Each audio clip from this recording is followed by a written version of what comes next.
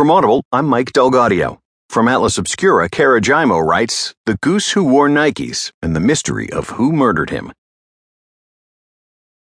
Jessica Fleming was 12 years old when she met the goose who would change her life.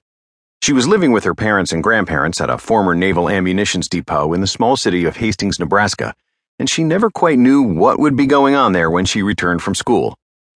I got home after a brutal day of junior high, she says. I looked out the window and I could see my grandpa holding a leash. So I walked out to see what he was up to, because he was always up to something. Jessica's grandpa, Gene Fleming, was an inveterate tinkerer.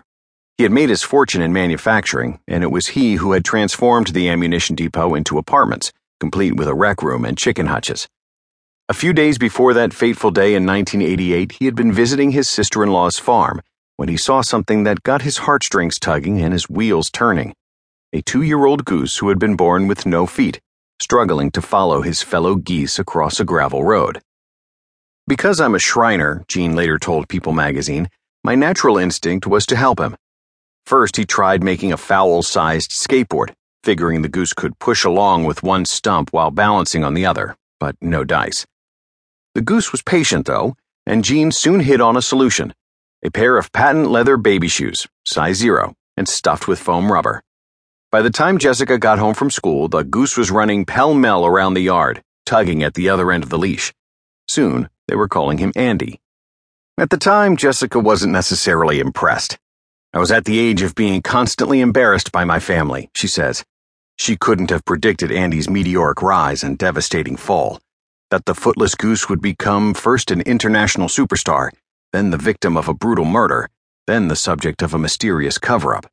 She couldn't have known that 25 years later, she would be the Fleming who took up the mantle, fighting through a web of mystery and intrigue to bring Andy to justice.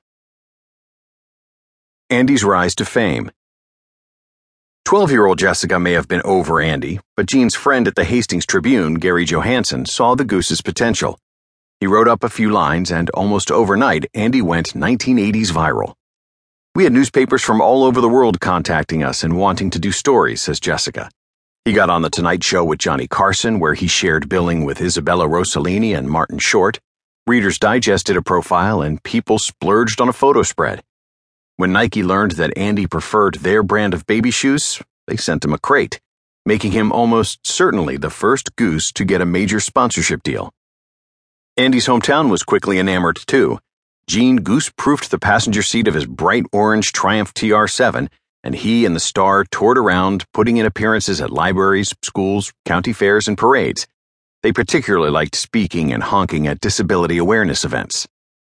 Tourists flocked to see the Fleming homestead, and Gene even drummed up an Andy fan club, which issued official certificates signed by him and his wife, Nadine.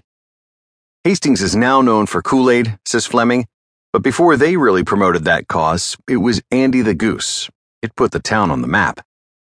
Even beyond the shoes, Andy was a special goose. He was very sweet-natured, says Jessica, just literally a nice bird. He seemed, she says, downright grateful to her grandfather, loyal to him despite the temptations of fame, and patient when he tried to switch out his Nikes for high tops or to see if he could ride a bicycle.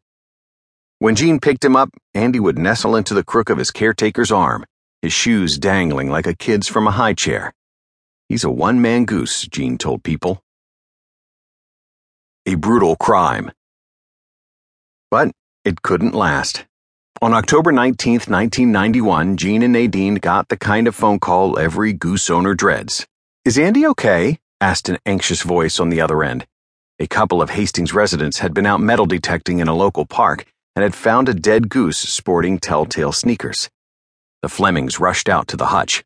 There were fresh footprints in the dirt, much bigger than size 0. Andy and his mate Polly were nowhere to be found. Andy's killing was national news. A story about a community that rallies around a footless goose has almost everything. Add a murder mystery, and you've got a truly all-American tale. Reporters pulled no punches, veering from grisly to maudlin in mere paragraphs. He was found in a heap, decapitated and skinned near the town baseball diamond, wrote People, before quoting the local first grader with spina bifida. He was my favorite goose because he had no feet. Why'd they do it? The case even made tabloids.